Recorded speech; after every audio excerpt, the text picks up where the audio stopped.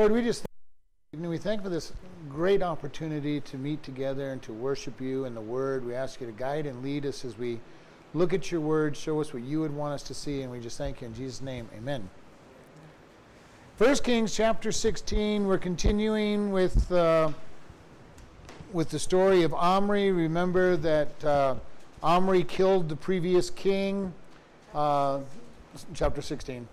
And there was a civil war going on for a few years, and that he finally got the kingdom. He bought the hill of Samaria and built the city of Samaria there on the hill. And we're starting at verse 25 for tonight. But Omri wrought evil in the eyes of the Lord and did worse than all that were before him.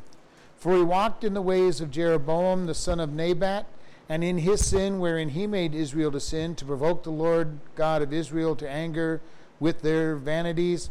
Now the rest of the acts of Omri which he did, and his might that he showed, are they not written in the book of the Chronicles of the king of Israel? So Omri slept with his fathers and was buried in Samaria, and Ahab his son reigned in his stead. All right, so we have Omri.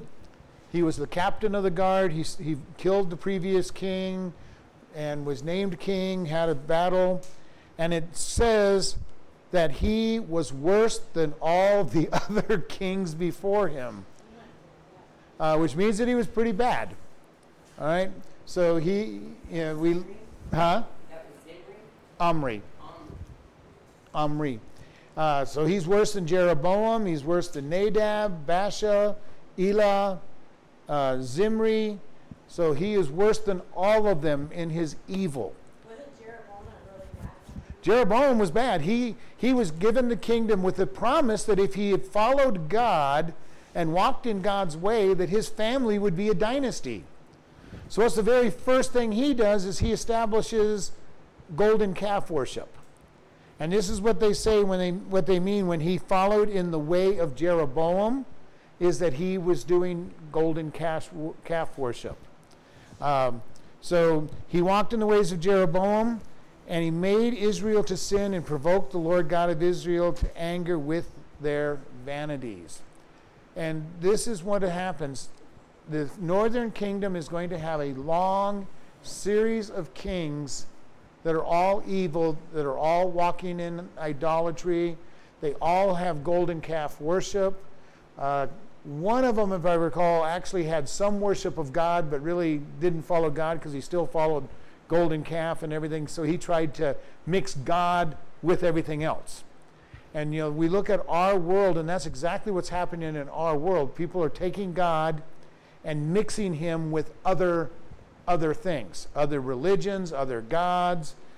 Sometimes they're just making up their own version of God. And that's what happened to these kings. They kept making their own version of God and declaring basically, and when you do that, what you're really doing is saying, I am God. All right? You may be pointing to somebody else, but if you're the one that chooses the God and chooses how to worship that God, you are saying, I am God. And this is what has happened over and over in this kingdom. And God calls it all vanity. He calls emptiness. And we need to be very careful that we are following God, because it's easy for even us to kind of get our own thought of what God is like and who he is and what he does. And we need to make sure that the vision we have of God is centered in the Word of God. And then when we find something in the Word of God that contradicts what we think about God, we turn to the Word and say, am I understanding it right? And believe what the Word says. And this is something very important. I've said it over and over. I never want to read Baptist doctrine into the Bible. I never want to read, Assembly of God. No matter what, I don't want to read my doctrine into the Word of God. I want the Word of God to speak for itself. And if my doctrine is bad, I alter my doctrine. All right? Now, I have been walking with God, studying with God. Most of my doctrine is going to be very hard to change because I've studied a long time. But every once in a while, God will show me that I don't quite believe right in some area, and I have to adapt what I believe to what the Word of God says. And this is very important for us because you'll hear people out in the world, well, God is love. That means that God is love. He wouldn't send anybody to hell. Well, I agree with him. God never sends anybody to hell. He gives them what they chose. They choose hell, he gives it to them. All right? And his love demands that they choose him if they want to follow him. And true love says, I'm not going to make you spend eternity with me when you don't want to spend eternity with me. You know, if God made the sinner go to eternity with him, that would almost be hell for that person. To have to go worship God for eternity when they didn't want to have anything to do with him, that would be awful. So God says, fine, you didn't want anything to do with me, then you can spend eternity without me doing anything for you. And then they'll realize how much God had done for them. And this is the beauty. God is always reaching out to the lost world. Now we as his children, we recognize that he's reaching out to us. And we see his gifts when we're focused on him. But God is always reaching out even to the lost and saying, I've given you these gifts. I'm giving you this grace. I'm giving you this blessing. Turn to me. Follow me. And sometimes his blessings and stuff are pretty hard, but usually he's very kind. He doesn't give people what they deserve right away. If God gave every lost person what they deserved right away, they'd be dead. They wouldn't even been lasted as long as they did, however long they last. You know, and this is the thing we have to understand. And when bad things happen to people, you'll always hear them say, why do bad things happen to good people? Well, the problem is, in God's sight, there are no good people. We are all evil, wicked, wretched sinners. So the real question is, why does good things happen to all of us bad people? And, you know, and this is really, if we can get our mind wrapped around the idea that I deserve nothing from God, even as his child, I deserve nothing from God. It's all his grace that I get anything from him. Then it changes the whole way I think. Now, he's promised to do things for us. He's promised to bless us. He's promised to give us peace. But he has not promised us a rose-colored, you know, rose garden and all happiness. He says, I'm going to meet your needs. And in all my life, God has always met my needs. Now, he hasn't given me much more above my needs often. And other times he's given me great blessings way above my needs. And it's just sitting back and saying, God, you are God. And trusting him. Omri's not there. Omri is leading people way down the wrong path. He's going further and further away from God. And the sad thing is, when your leaders are against God, the nation will go against God. We're seeing it even in our country. Our leaders are not godly people for the most part, and we're seeing the direction of our country is taking. And unless God has a miraculous revival in in our country, this country is going to be judged and penalized because of all the sin that we're headed in. And this is what we're seeing in Kings. A long series of kings that some of them reign for a while, 20, 30 years, but they end up dying. And the reason they end up dying, God says, is because they led the people the wrong direction. Isn't it true even the world's bad and that I'm not saying good, but the Christian people do get punished too because of the world being so bad? Oftentimes. Yeah. Oftentimes we feel the same thing. You know, God does not necessarily exempt us from the punishment of the world, but he does give us some marketing. He doesn't usually make it as bad. All right, but we will suffer.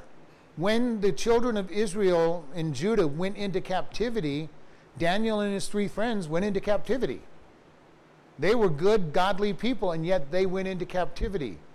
Joseph was sent into captivity, into being a slave and then being a prisoner before he was raised up. All right. Now God will use his people if we stay faithful, even though we are in the midst of trials and tribulations. We stay faithful, we will be raised up to be looked at as leaders at some point, or martyred, or lifted up in a way that people look at us. And this is the thing. We stand faithful during hard times, and people look at us and say, their first thought is, these guys are crazy. How can they be happy? How can they be joyful with all this trouble. But if you stay faithful, they start looking at you and going, I wonder what it is they have. And they will turn to you and start asking questions. They will look and say, I don't know why you can have a smile on your face. I don't know how you can stay happy with all this craziness going on around us. And that's our opportunity to lift God up in front of them. Daniel's opportunity was, we're not going to eat the king's food, let's try to make a deal. All right? Then they're getting ready to kill all the wise men, and Daniel's saying, well, hey, what's the rush? What's going on? Because they were going to get killed, but they hadn't been called to give the interpretation. And he says, well, God will give us the interpretation. Can you get the king to give us 24 hours so that we can talk to God and get the answer? God will raise us up, and yes, sometimes we will die, but where our death should be with, just as we saw with everybody else who died, there's joy, there's peace. On our lips, hopefully, will be Jesus' words, just like they were on Stephen's, Father, forgive them. They don't know what they're doing. And that will irritate people. Telling people, if you don't know what to say when you're witnessing to somebody, the greatest thing you can say is, Jesus loves you or God loves you. That impacts people, especially if they know you mean it. If you can say it with full meaning, God loves you. You're going to hear all kinds of things. Well, God, no way God could love me. But if you can mean it and they'll know that you mean it, it'll impact people. There have been hundreds, if not thousands or millions of people whose only thing that has led them to God is the fact that God loves them. If you're talking to somebody in any other religion and you tell them that God loves them, that is something totally foreign to them. And if you're a Muslim or a Buddhist or a Hindu and you say that God loves you, they do not understand an idea of God loving you. And this is something we as Christians have to really get into our heads, because there's a lot of Christians who don't think that God loves them. I don't know how they can be Christian and not believe that God loves them, because God sent Jesus to die for us. But in practice, there are a lot of people who I'm sure are Christians that just don't believe that God loves them. And it's a powerful thing when you really understand that God loves you. He loves us so much that he died for us. And not just died for us, he cares for us. The Lord is my shepherd, I shall not want. And then he leads us into the valley of the shadow of death. He prepares our table in the presence of our enemy. God loves us and cares for us in the most minute details of our life. And the more we can learn that God loves us and trust him, the more that will shine out to other people, and the more we will stand up as a light in front of people that say, I have something you don't have. And the world does not understand a God of love. They just don't understand it. Most people have this picture of God, and that if I do enough good, I might get accepted. And a lot of people even have this idea that God is just up there waiting with a big baseball bat or lightning bolts or whatever you picture him holding, waiting for you to stick your head out of the shelter so that he can smack you. What a sad way of living. That is not God's picture for humanity. God created man in his image and says, I love you. You have fallen, but I still love you. And I want to bless you. He's the prodigal son's father, waiting for us to return, and not just waiting for us to get back there, but seeing us at a distance and running to meet us. This is the funny thing. God is waiting for us to make the first move, and then he will meet us more than halfway with acceptance. This is the beauty of what goes on. We sing the song Amazing Grace. When you think about that song was written by John Newton. He was a slaver. He transported slaves. He was an angry, bitter man. He was a drunkard. He was a mean person. And when he got saved, he understood God's amazing grace, which is why Amazing Grace, how sweet the sound that saved a wretch like me. He knew what a grace was. He knew how much God loved him. We need to really understand how much God loves us and the grace that he gives us that is just so overly abundantly, above anything we can think of or desire. And we want to share that. We can never get to the place where somehow I've walked with God long enough that, God, you're just so lucky you have me. We have to always remember we are there by grace.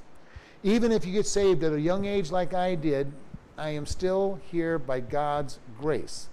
There was no reason he should have saved me even when I got saved, and there's no reason he should have kept me saved in all the years since. And we need to understand grace.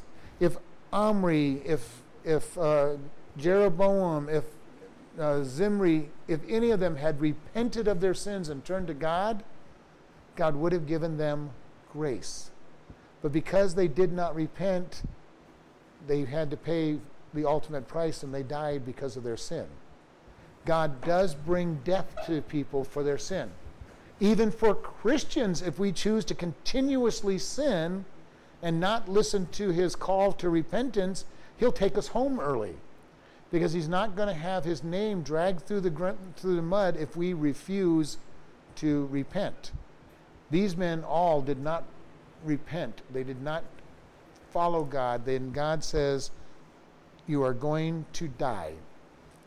And then we have, as we've said before, it says, all of his acts, are they not written in the Chronicles of the King of Israel? We do not have that book, so don't go looking for the Chronicles of the King of Israel. So I think we have excerpts out of those books in here, but I don't think we have the whole book. Do they exist? Somewhere probably, if they haven't rotted away. Some archaeologists someday will go digging through and find the palace archives and the records and find records of these and spend the rest of their life going through the acts of these kings. But the average person's not going to be interested in these records in the first place. All right, verse 29. Verse 28, Omri slept with his fathers, in other words, died. He was buried in Samaria, and Ahab, his son, was raised in his stead. So verse 29. And in the 38th year of Asa, king of Judah, began Ahab, the son of Omri, to reign over Israel. And Ahab, the son of Omri, reigned over Israel in Samaria for 22 years. And Ahab, son of Omri, did evil in the sight of the Lord above all that were before him. And it came to pass, as if it had been a light thing for him to walk in the sins of Jeroboam, the son of Nebat, that he took to wife Jezebel, the daughter of Ethbaal, king of the Zidonians, and went and served Baal and worshipped him. And he reared up the altar for Baal in the house of Baal, which he built in Samaria. And Ahab made a grove, and Ahab did more to provoke the Lord God of Israel to anger than all the kings of Israel that were before him. So Omri already had the reputation of being the worst king ever, and then comes along Ahab. And Ahab is even worse. All right, and this is going to be the routine all through Israel. And Ahab is an awful king, and we get a lot of his story because the next couple chapters are going to be talking about Elijah. All right, Elijah all of a sudden pops on the scene. He's a prophet, and we get the rest of the book is going to talk about Elijah, and Ahab is going to be in and out of the story of Elijah. All right. And then the second Kings will start all about Elisha. So, and we have several chapters about Elisha, and then we start talking about the kings again. So all of a sudden, in the middle of both of these, at the end of the one book and the beginning of the other book, we have the two great prophets that God has in that day show up. And they are the center figures of the book. I have this feeling that either Elijah or Elisha probably wrote the books, but because they're a history of the kings, they had to put everybody in, and then they had their lives come in, and then somebody finished off after Elisha for the rest of it. I can't prove that because all of a sudden these guys become central. And you have Elijah, and then Elisha was his disciple and followed after Elijah. Elijah and Elisha, if you want to ever remember which one's which, the J is lower in the alphabet, he's first. Elijah is first, and then Elisha follows. That's how I remember, the J and the S. All right? So we have Ahab coming into power. He's going to reign for 22 years, leading Israel the wrong direction. And we're going to find out that he was terrible because he is persecuting the believers in God. All right, and we're going to see that as we get into Elijah's responses back there, because there's going to become a point where Elijah says, I'm the only prophet. I'm the only one that's following you, God, in this whole country. And God is saying, no, you're not. Okay, and if you ever feel like I'm the only one worshiping you, God, you're going to hear the same words from God. No, you're not. I've got a remnant. God always has a remnant of believers. Always. Always has, always will. All through the Old Testament, we see a remnant of believers following him. During the Dark Ages, when the Catholic Church was persecuting anybody who didn't believe their way, God kept a remnant of Bible-believing Christians all through those 400 years of the Dark Ages, so that there were believers. There was always a core. There's always a core. There will always be a core of believers all the way to the rapture when God takes his church out. And then after he takes his church out, he raises up 144,000 believing Jews to be his witness during the tribulation period. So he will still have a remnant of believers teaching the truth. There's always a remnant of believers that are teaching the truth, that are following God, that are lifting God up. Sometimes more, sometimes less, but there's always true believers, because God is not going to let truth die. So we want to understand that. And Ahab and Jezebel really do decimate the Christians, the Jewish believers during their reign. They really make a hard time for them, and they're persecuting the true Jewish believers, the true God believers during their time. And so we're going to see that problem as we go along. Ahab, it says in verse 30, did more evil in the sight of the Lord than everybody before him. And remember, we just had Omri have that same reputation, and before that we had the king had that same reputation. You know, each king is getting worse. They want to top each other. They're topping each other for who can get more evil. Yeah. And you know, that happens even in our day and age. It seems like every generation gets, how much more evil can we get? Are they doing it on purpose? I don't think so. It's just when you start doing wrong, each generation gets deeper and deeper. And we see this with families. A family will live in sin and follow sin, and their children will get worse than their parents. And then the grandkids will be worse than the grandparents were, and the next generation gets worse. And unless God comes in and breaks that cycle, it keeps getting worse. Our country abandoned God 60 years ago or so. We started abandoning God, and we have been getting worse and worse as a country. More evil, more violence. Every time we turn around, it's kind of funny. We read the papers and they're looking at the violence that's going on in today's world, and they compare it to the 60s. And they're trying to make it sound like the 60s were just as bad. And the 60s were bad, but the 60s were nothing compared to the violence that's going on now. The riots in the street were against each other pretty much, and some businesses, but they didn't spend weeks destroying the downtown areas of city. They rioted for a day or two and didn't do near as much damage and attacking as they're doing now. This is a really evil time, and it's funny how they justify what they're doing. You know, and you look at it and going, two wrongs do not make a right. And you know, they keep pointing back to Martin Luther King Jr. He would be appalled at what they're doing today. He was man that says, we are going to live by peace. We're going to let God stand in God's righteousness. And his whole idea was he wanted everybody to be equal. He did not want groups being favored.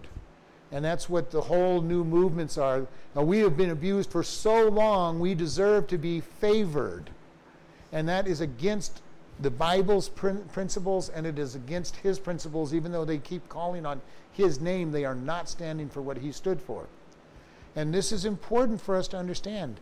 We keep getting worse. Our job as Christians, lift up God's standards. Lift up God's standards. Be loving, be kind. Lift God up. Because Jesus said, if I am lifted up, I will draw all men unto me. Our job is to lift him up always. And keep lifting him up. And keep lifting him up. And show people love and show people kindness. Even when they keep doing things that does not deserve it. And that's the hardest thing. When you lift him up, Jesus said, if somebody strikes you on the cheek, turn to them the other cheek. And he's basically saying, you keep being kind to people even when they're being abusive and they're causing problems. Does that mean we just stand there and take all the stuff? No, there are times when we have to stand and say no more. But we also have to say, God, when is that time? A lot of times it is just stand back and let God be our defense. It is amazing what God will do when we let him be our defense and watch him change people's hearts, change lives, and when we step back and stay out of the way. God can cause a revival in our country. Our job is to pray for it. Our job is to get a revival amongst our churches and then live that revived life out in front of people so that they will be converted and changed. And this is where it's important. When people's lives get changed by God, it will work its way everywhere else in our country. It's going to be a long process. Revivals don't start overnight. But they do start in the hearts of God's people. We need to be revived. We need to be turned over to God. And then we live out a life that's different, and we totally bring God into all aspects of our life. We bring him into our work. We bring him into the way we vote. We bring him into the way we treat people. And we have a life that is totally different for people to see. And then people look at it, and like I said, I've said this often night, they look at us if we're weird, because we are. Jesus was very different from everybody else in his day. They looked at him and he talked about forgiving people. He was kind to people. He didn't judge people for their sins. He loved them and said, God forgives. That was not what the scribes and Pharisees did. That's not what the priests did. If you weren't actively being good, you weren't worth being talked to. And unfortunately, many Christians have that attitude about the lost world. Well, you're lost. I don't have anything to do with you. When you get saved, I'll talk to you. Well, how are they going to get saved if we don't talk to them? All right? Our job is to get out in the world and talk to people and bring them to the love of God. Jesus did all kinds of crazy things. He talked to tax collectors. All right? We have several tax collectors that God talked to. Now we kind of go, well, so what's the big deal of talking to a tax collector? Well, even in our day, tax collectors are not, the IRS representatives are not who you're going to want to go run to. But in their day, it was even worse. All right? These were Jewish citizens that bought the right to collect taxes from Rome. And what they would do is they made an agreement that they were going to send Rome a certain amount of money. If they could collect more than that amount of money from people, and they had the whole power of Rome to do so, all right, they had soldiers behind them. If they said this person owes money, the soldiers went and collected that money. So if they owed $250,000 to Rome and they collected $500,000 or $1 million, they got to keep everything above the $250,000 that was to go to Rome, was theirs. They had incentive to go out and collect more money, and they did. All right? And they did. So Jesus talked to tax collectors. And we know of at least one that got converted. He wrote a book of the Bible, Matthew. Matthew was a tax collector. His original name was Levi. He was a tax collector. Levi. Yep. So you'll see him referred to as Levi in a couple places. Now, also amongst Jesus's followers was Judas the Zealot. Not Judas Iscariot, but Judas the Zealot. Now, the Zealot was on the exact opposite side of the tax collector, compromiser with Rome. They were, we would call them terrorists. They caused as much problem for Rome as they could. They would blockade roads. They would, dig up roads. They would, cause problems. They would use the equivalent of bombs, whatever their equivalent was, and they caused problems. So amongst Jesus' disciples, you have a sellout tax collector and a zealot on the other side, and you could just picture the arguments those two had together. If Jesus wasn't around, they would be battling with each other. Jesus talked to women. All right? Very unusual thing to be done by a Jew. It was not right to talk to women. Not even to talk to them with a group around you weren't supposed to talk to them. And then let's take it to the woman at the well in Samaria. He had sent the disciples away, and a woman came to the well in the middle of the day, which is an unusual time to come to the well, which meant that she had a reputation. She was not respected amongst town, and we know that, what he tells us. And Jesus talked to her. She's a woman, and he alone. She obviously has a reputation because of when she's there, and she's a Samaritan. She had 3 strikes against her for a Jewish man to talk to her. And Jesus talks to her. Jesus went out of his way to meet people that everybody else did not want to have anything to do with. He met with the blind and healed them.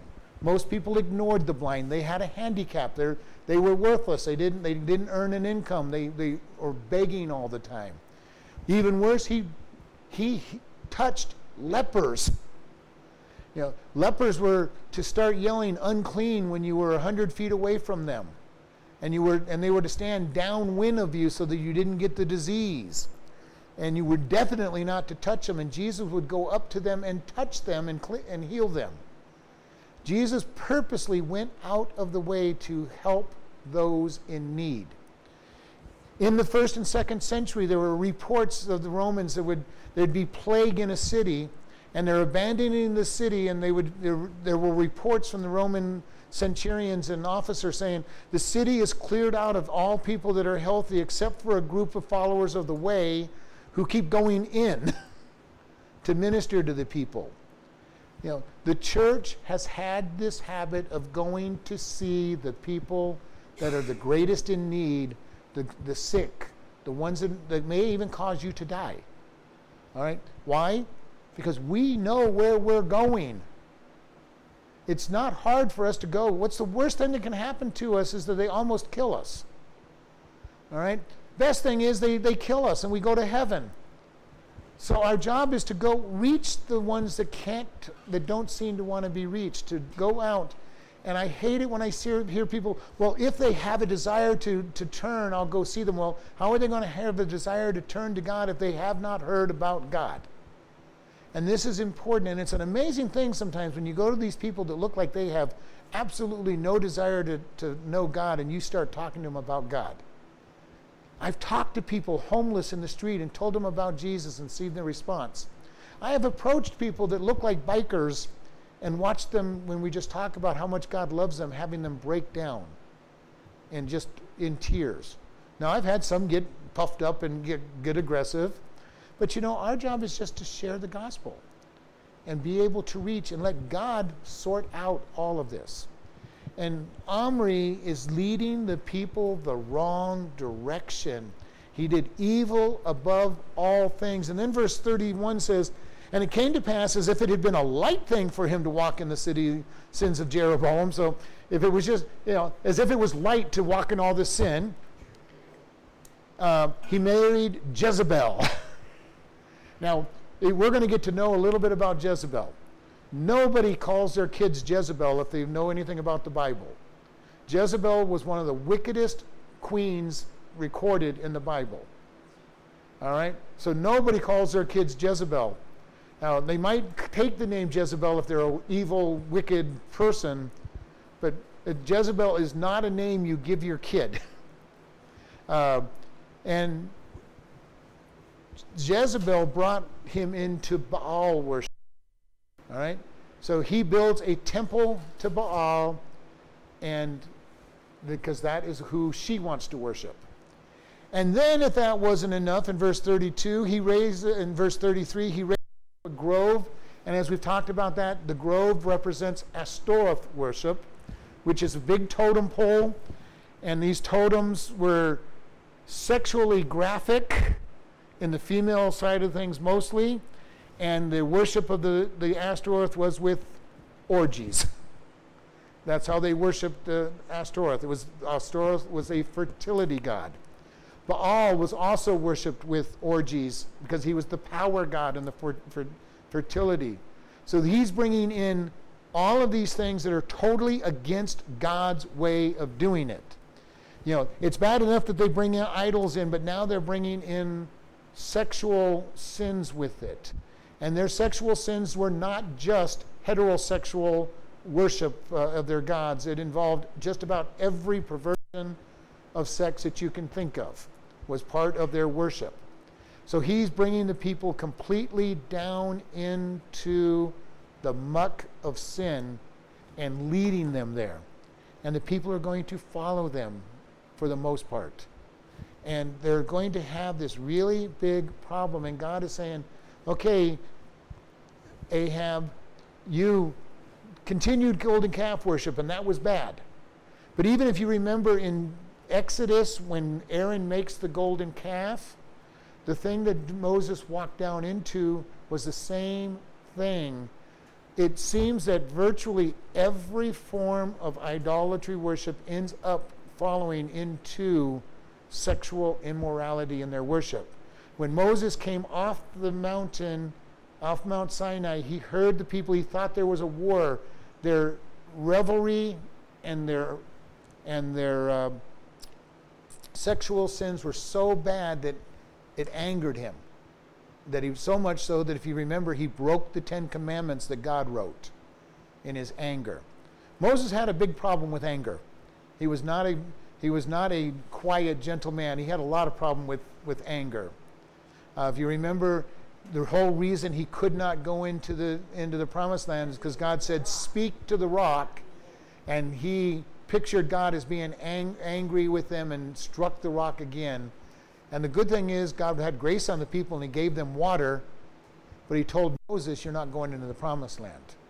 And as I've said, I truly believe it was because Moses never repented, because if you read from that point on, Moses is always telling the people, "It's your fault that I'm not going into the promised land." He never humbled himself and repented of his sin. He always blamed them. If he had humbled himself and repented, he probably would have gone into the promised land, but God knew that he was not going to humble himself and repent, so his punishment was to not go into the promised land. And so this is something that is very important. We need to humble ourselves. When we do something wrong, we need to humble ourselves before God, confess our sin, and agree with him and come into fellowship. This is 1 John 1:9. If we confess our sins, he is faithful and just to forgive us of all unrighteousness. And we do not lose our salvation because of our unconfessed sins. We lose fellowship with God. And if you've ever been in a place where you know that you're sinning and you have not confessed, what is the last thing you want to do? You do not want to read your Bible. You do not want to pray. You don't want to go to church, because you know that God might speak to you at those places. And what's he going to say to you when you're in a sinful condition? You need to repent. And we already know we need to repent, so we don't want to hear it. So when we confess and say, "God, I have sinned. I am so sorry. I repent," then he brings us back into fellowship. And this is why it's so important. When we're out of fellowship with God, confess. God is not up there waiting to use a baseball bat on us and beat us over the head and punish us for it. He says, "My son took the punishment for that sin. I forgive you. I'm going to give you grace, and I'm going to bring you right back into fellowship." These men do not do that. They do not come back into fellowship. Ahab is bringing in golden calf, which is Jeroboam's. He's bringing in Baal worship. He's bringing in Ashtoreth worship, and probably every other worship that goes along with it. It wouldn't surprise me, even though it didn't say it, if he brought Gamesh and all these other gods of the area into it, because he says he did more than any other king of Israel before him. So he's going to bring in all of this idol worship, and the people are following him into the pit of hell. They're just following him. Well, the king says this is okay, we're just going to keep doing it. And we understand that the leaders start leading, and people just automatically follow. And this is so critical that we lift up Jesus. We lift up, and as we become more and more of the remnant of God, our light shines brighter because we are different. Our light shines brighter when we won't go out and party with everybody on Friday and Saturday night, when we're not going around sleeping around every night of the week, when we're not telling lies to justify what we're doing, when we go out to the workplace and we actually work, whether the boss is watching us or not, and we do our job, and they look at us and going, why are you working so hard? And I get that why do you work so hard? Yeah. Because I'm working for God. Well, they don't pay us. No, I don't care. I'm working for God. God pays me in the long run. Well, they don't, they're not watching you. I don't care. I'm working for God. God sees me. And we hold a different standard in front of people. People notice. And again, they'll think we're weird. They'll think we're strange, but that is our goal. We are to be different from the world. We light a candle, and our light is lit on, and God says we put it on a candlestick and we hold it up high because that's Jesus. And people are drawn to the light. And the good thing about light is you can see light from a long ways away in a dark area. And the darker the world gets, the brighter our light will appear. We've talked about this in the past. In the military world, a lot of people died when they went to light a cigarette. Because all of a sudden there'd be a flash of light, and then there'd be that red glow when they'd get a bullet in the head. Because they forgot they were in a battle zone, and they forgot that a light shines. Many people get rescued at nighttime because they just light a fire, and that fire is seen from a long ways away. We've been around for wildfires around here. I remember several years ago when the fires were up on the Sarabats. And they didn't actually come over the ridge, but we could see the glow of that fire from Kingman all the way on the top of Sarabat. Wallapies, excuse me. I've seen, even around here as I drive up late at night, there's all kinds of new buildings and stuff going up on the hill because you can see the lights.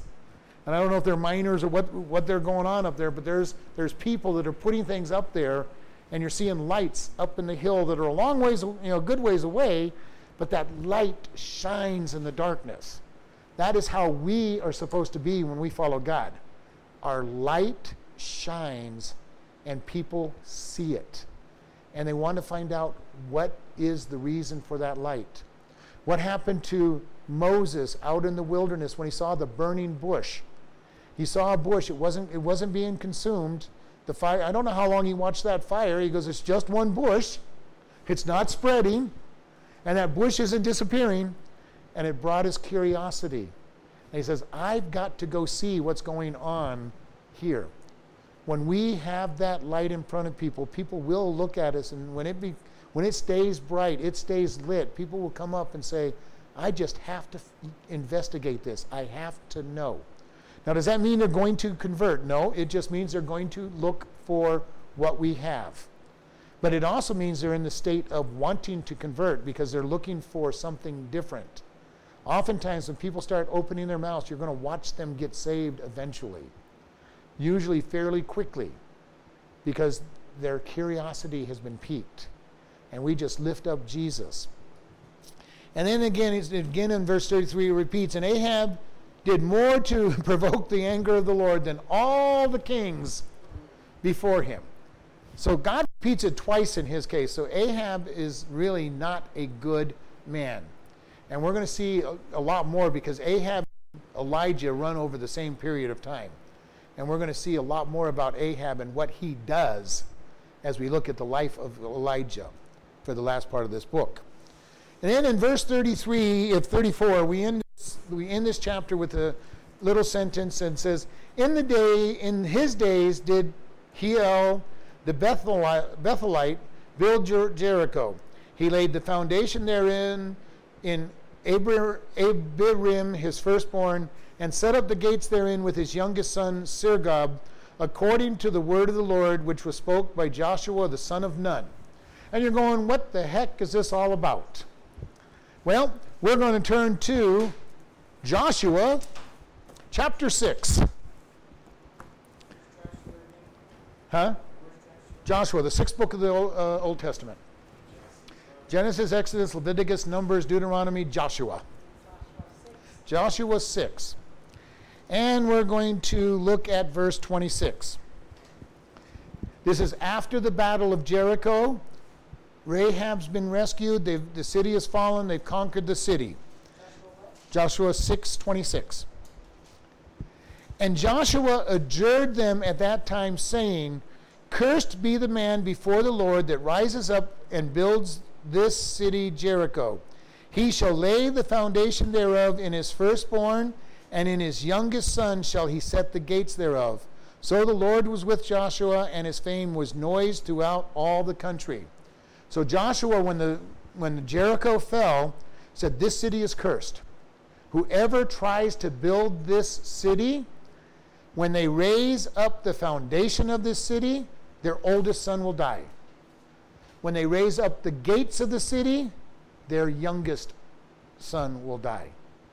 This was given 500 plus years before the reference in 2 Kings that talks about this man who rebuilds Jericho.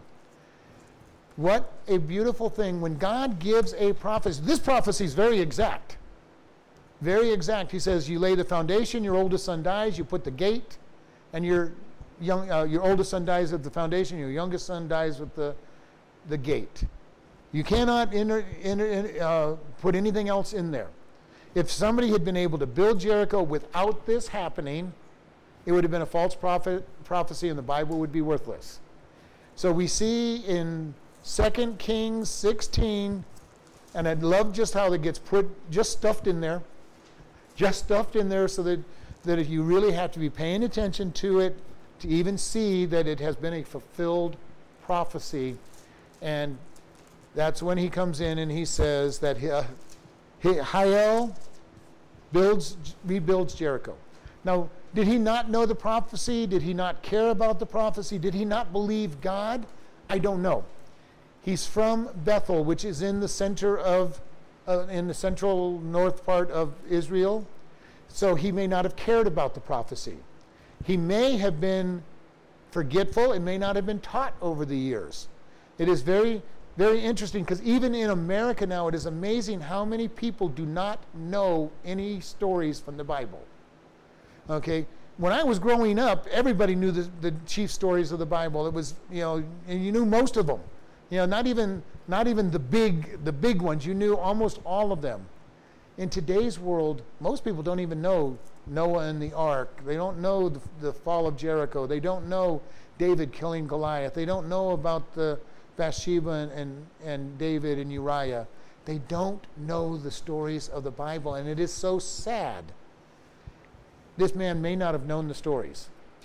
All he saw was, hey, there's a nice piece of property over there. It's near the river. It's flat. It would be a good place for a city. And he decided to rebuild this city. It could be that he just didn't believe the word of God. Maybe he knew the story and just didn't believe that it would happen. I think that he probably didn't know the story because he continues after his firstborn was dead and loses his youngest child.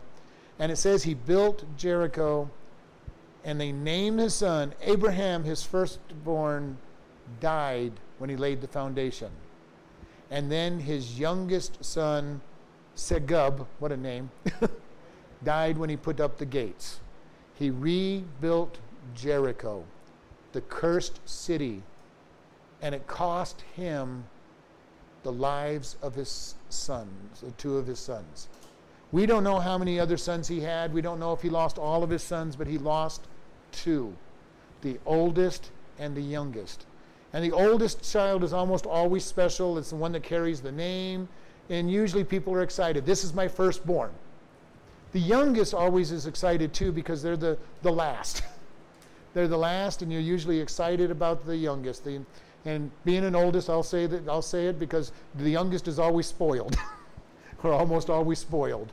And so the two special children are lost to this man because he builds Jericho. Yeah, is not the second Jericho some distance from the original? This one, I think, was built right on the site of the Jericho. They had built another Jericho further up and away from this, but this one, because there would be no reason to just because I named it Jericho, wasn't building on the site that Joshua had said. So, and we don't know. I don't know on this one. I don't remember if this city had stayed very long or if it was redestroyed again or not. But I do know there's a Jericho that's not in the same place. And that's not uncommon. There's many cities out there that are renamed after each other. Even in Jerusalem and the Palestine area right now, there's cities that are named the same place. And even in America, we have cities that are named to the same place. You know, if you talk about Portland, everybody's going to think about a different Portland. Okay, the two big Portlands are one in Maine and one in Oregon, but there's other Portlands throughout the country. So we have this habit, and it happened even there.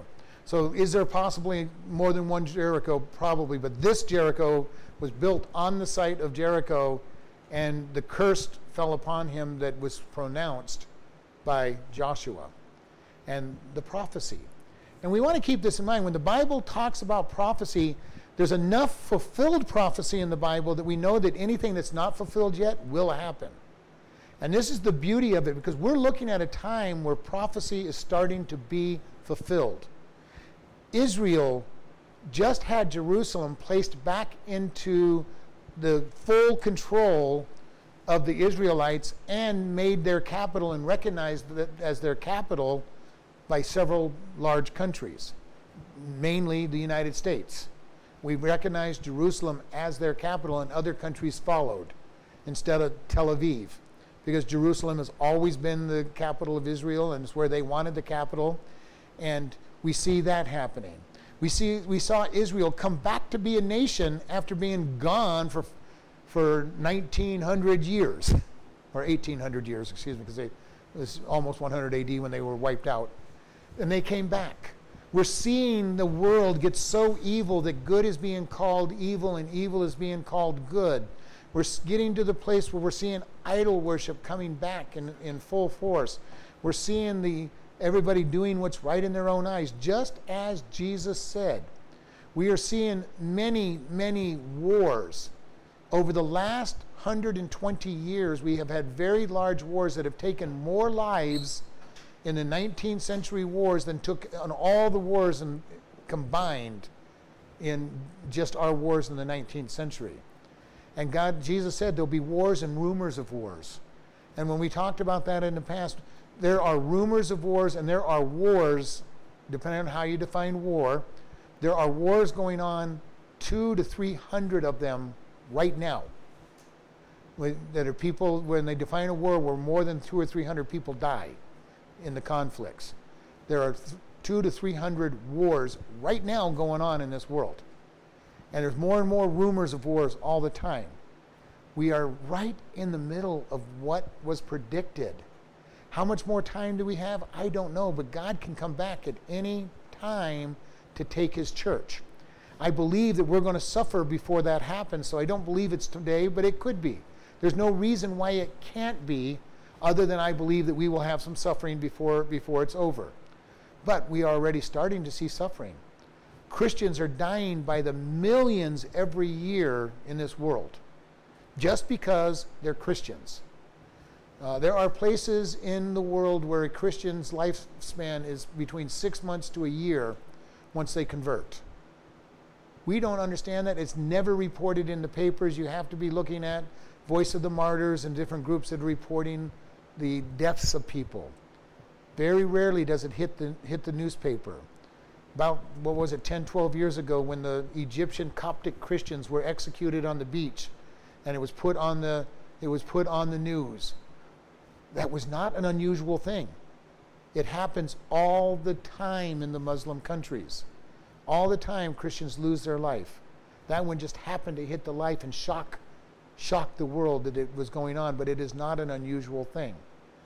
It happens over and over again where Christians are being executed just for being Christians. We have been very fortunate in America up till now. Times are changing. We are going to be the target of attacks probably soon. And we need to be ready. The Bible prophesies that it's going to happen. We need to be ready to speak just as the disciples, Father, forgive them. They don't know what they're doing.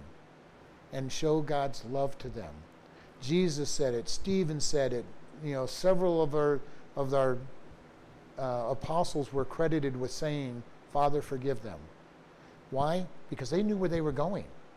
And they knew that the people that had executed them were going to have to pay the ultimate price at some point. But they knew that if they could forgive them, maybe they would reach out to God. Our job is going to be to love people, forgive them when they do wrong to us. Paul and Silas are praising God in the Philippian jailer and singing songs in the middle of the night when the earthquake happens. And they say, all the prisoners are here, nobody's left.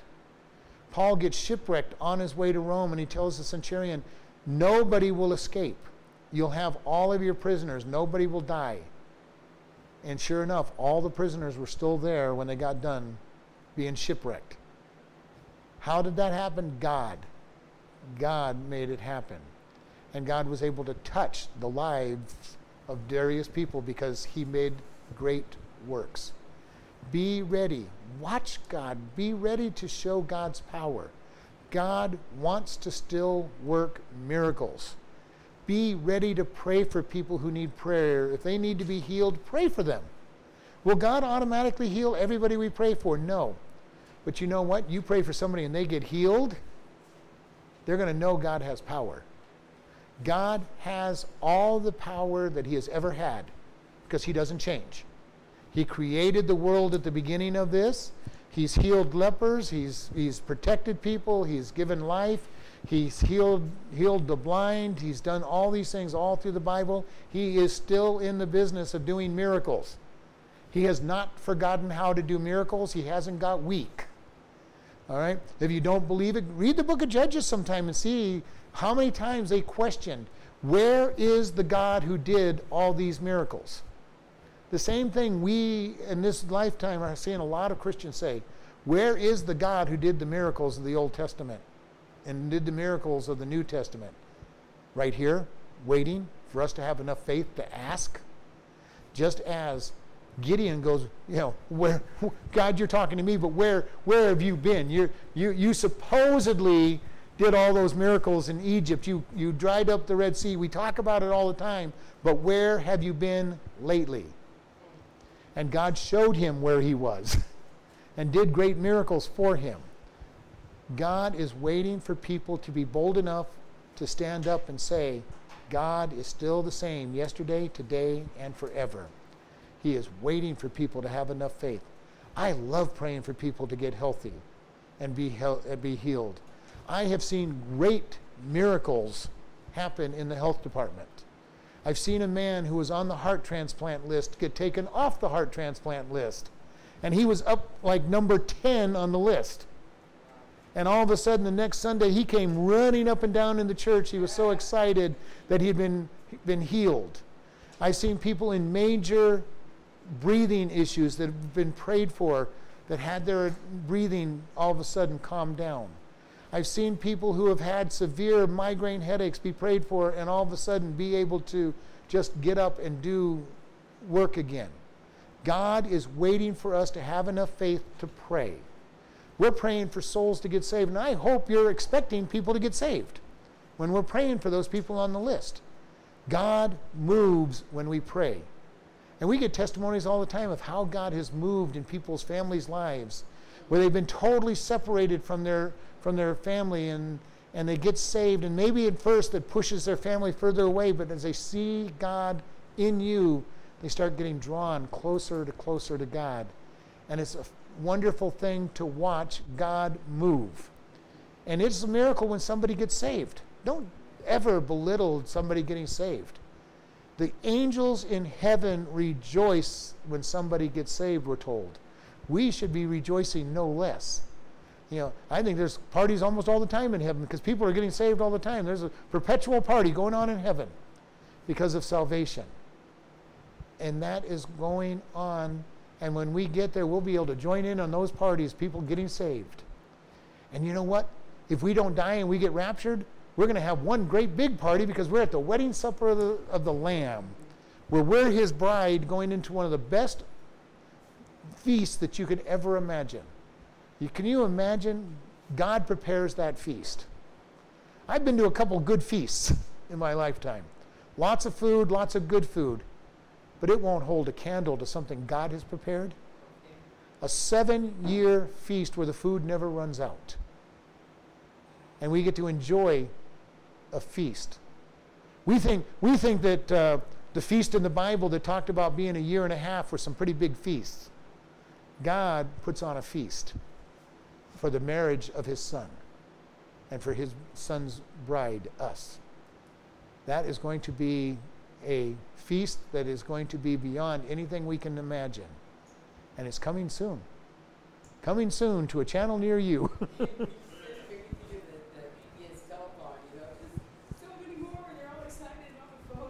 But it should be that way. It really should be that way. We get excited. There are people who believe that God knows the number of people that need to be saved before he returns, and I don't have any doubt that that probably is true. God says when 5 trillion people get saved and all of time I come back, and it may not be that high, but he goes, when I hit this number and I know what that number is, time is done. I've got the last person who's going to be converted. And he says, now is the time. It should motivate us. Let's go out and save people. Maybe we can help him get to that number. Maybe we'll lead that last person and we'll all go home with that last person and we were the one that led them to the Lord. I'm kind of joking about it, but I'm also being very serious about it. God has a period when he says it's over. No more. The church is taken out. Satan gets to reign for 7 years. Still reigning on a leash, but he gets to reign for 7 years and do things a lot closer to what he wants to do. He'll kill 66% of the population of the world so that they will all spend time in hell with him. He gets a lot freer hand than he has right now. He doesn't get the totally free hand, otherwise he'd wipe everybody out.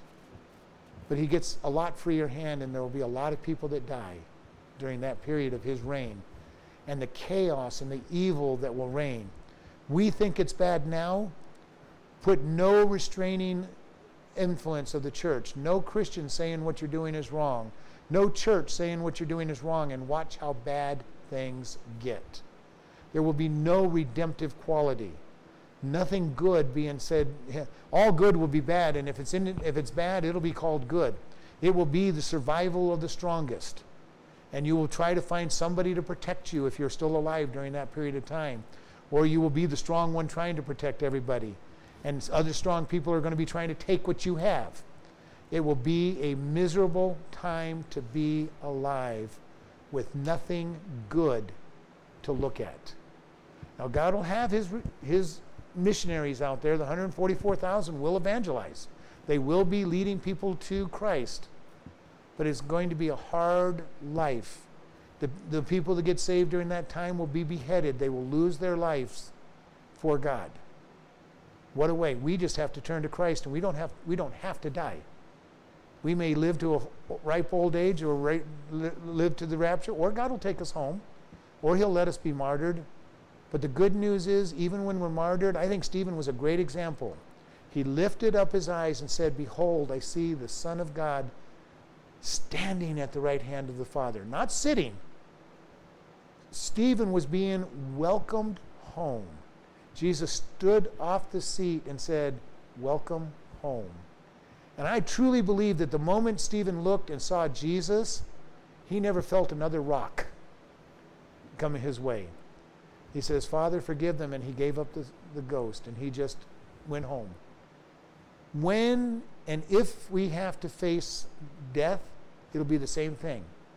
God will show himself to us. He will give us the grace to go through it with perfect humbleness and reality. Maybe he will show us. I do believe that most people, if not all people, see a glimpse, a split second before they enter into eternity of where they're going. And your morticians pretty much say the same thing. They see people with very peaceful faces, and they see people that are every part of their body is completely rigid and terrified. I think that what we see is that split second before we die, before our spirit leaves the body, we see our destination. Can't prove it, just except from things that they have said. And we see it in Stephen. We see it in a number of people that saw heaven, that see the gates of heaven before they die. And they have perfect peace when they die. Because they go, I knew I'm going there. There it is. All I've got to do is walk through the river of death, and I'll be on the other side, and I'll be in heaven. That is our goal. This is why Paul said, I count everything as light. I'm content with much and with little, because it is nothing compared to heaven. He had a full understanding that no matter what happens on this world, no matter how bad we think things are in our life, if we are saved, this is nothing compared to what we'll spend all of eternity doing. And we need to call, like Paul said, these light afflictions, because he matched it up to heaven and said, it's nothing. Is that our goal? Are we looking at our life and saying, the light afflictions that I am going through are nothing? And it's kind of amazing, because you'll talk to people, and it's amazing how many people will try to point out how tough your life is. They'll go, well, this is going on. You know what? I've been comparing it to heaven and God, and sometimes I don't like them pointing out, because I've totally been oblivious to it, because I'm looking at God and heaven, and they're trying to tell me how bad my life is. And I'm going, God is still in charge. And I've been enjoying it. He's given me peace that passes understanding, and my eyes are focused on him and heaven. I'm not worrying about this life. And this is where we grab my verse, Romans 8:28. All things work together for good for those who love God and are called according to his purpose. He has a plan, and all things will work good. Sometimes I'm hanging on by the knot at the end of that promise and saying, God, I don't understand this, but I'm holding on to the promise. And we look, and he shows us how everything is turning out good. This is the blessing of being a Christian. The peace that passes understanding, that will keep our hearts and our minds. And as I've talked about that in the Sunday morning, a peace that passes understanding keeps our hearts, our emotions, and our minds, our thoughts. Minds are fairly easy. We get into God's Word. Keeping our mind is fairly easy as long as we stay focused on the Word. Our emotions, that's a whole nother story. When we have perfect peace in our emotions, life gets easy. Because it's usually our emotions that will drag us down. God, I just don't feel like I'm having anything good. God, I just don't feel like you're here. God, I don't feel like you're blessing me. God, I don't. And God says, quit worrying about your fears. Trust in me. Believe my word, and put your emotions where they belong, under the word. We cannot allow emotions to rule our life. We cannot get rid of emotion. Emotions are going to hit us. Satan uses emotions all the time with us.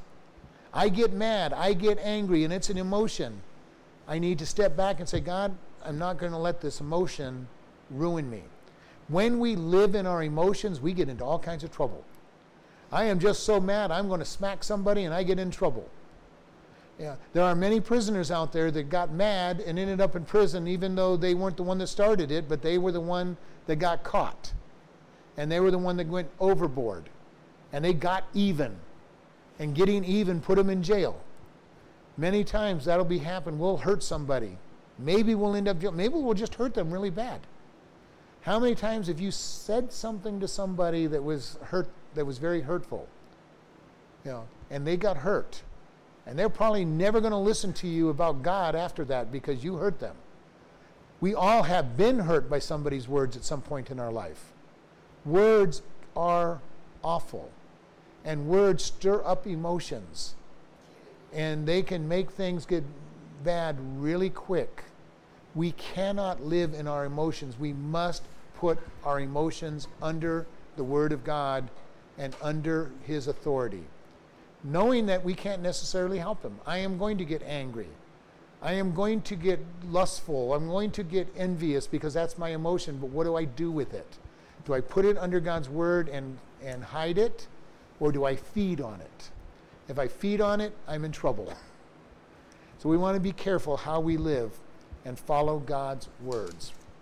Lord, we just thank you for this day. Lord, help us to be lights shining for you and drawing people to you. We ask that if somebody listens to this that doesn't know you, that they will turn over their life. They will recognize they're a sinner. They will confess their sins and ask you to forgive them and come into their life and change you, and that they will totally turn their life over to you. And we just thank you for all that you've done. In Jesus' name, amen. Listening friends, where will you be when you die? We ask this question of a lot of people oftentimes, and the biggest answer we'll get is, I hope I will be in heaven. If hope is your answer, you don't know God, and that's a problem. We all have sinned and come short of the glory of God. The wages of the sin is death, but the gift of God is eternal life. If you do not know for sure that you're going to go into heaven, please today make your decision to follow Him. It is simply just ask Him, Lord, I am a sinner. Please come into my life and save me, and make Him your Lord. If you've said that prayer, let us know so that we can send you a new believers packet. You can contact us at office@chloridebaptistchurch.com or even pastor@chloridebaptistchurch.com. Or you can just send us a regular letter at Chloride Baptist Church, P.O. Box 65, Chloride, Arizona, 86431. Thank you very much for listening, and have a wonderful day.